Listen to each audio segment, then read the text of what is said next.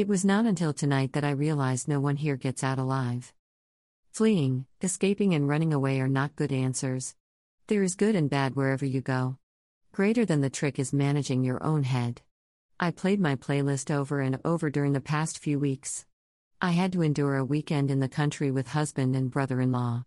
It all seemed very middle class and, if somewhat boring, at least within the confines of normal living. In dealing with my head, I believe change of environment is very important to perspective. For the mental health consumer, switching off environments can be helpful in avoiding panic attacks, angst, and other symptoms. There needs to be a balance of familiarity and novelty in environments. Some people think this isn't always possible.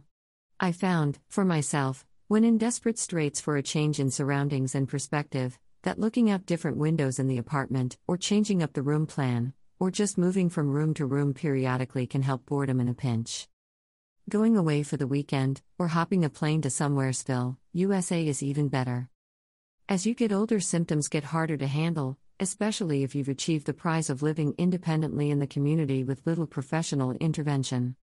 So, the weekend in the country? It was tough as a mother because of interactions.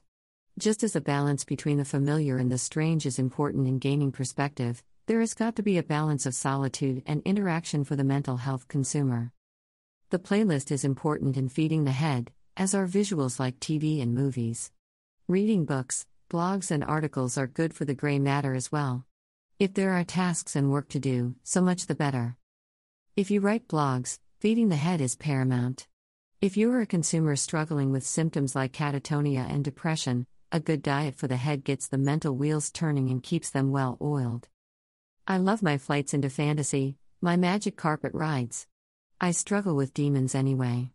Change of environment, a balance of interaction, music, visuals, and the written word are all part of what the Red Queen said.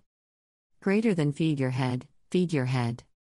42.3678759 to 73.5594128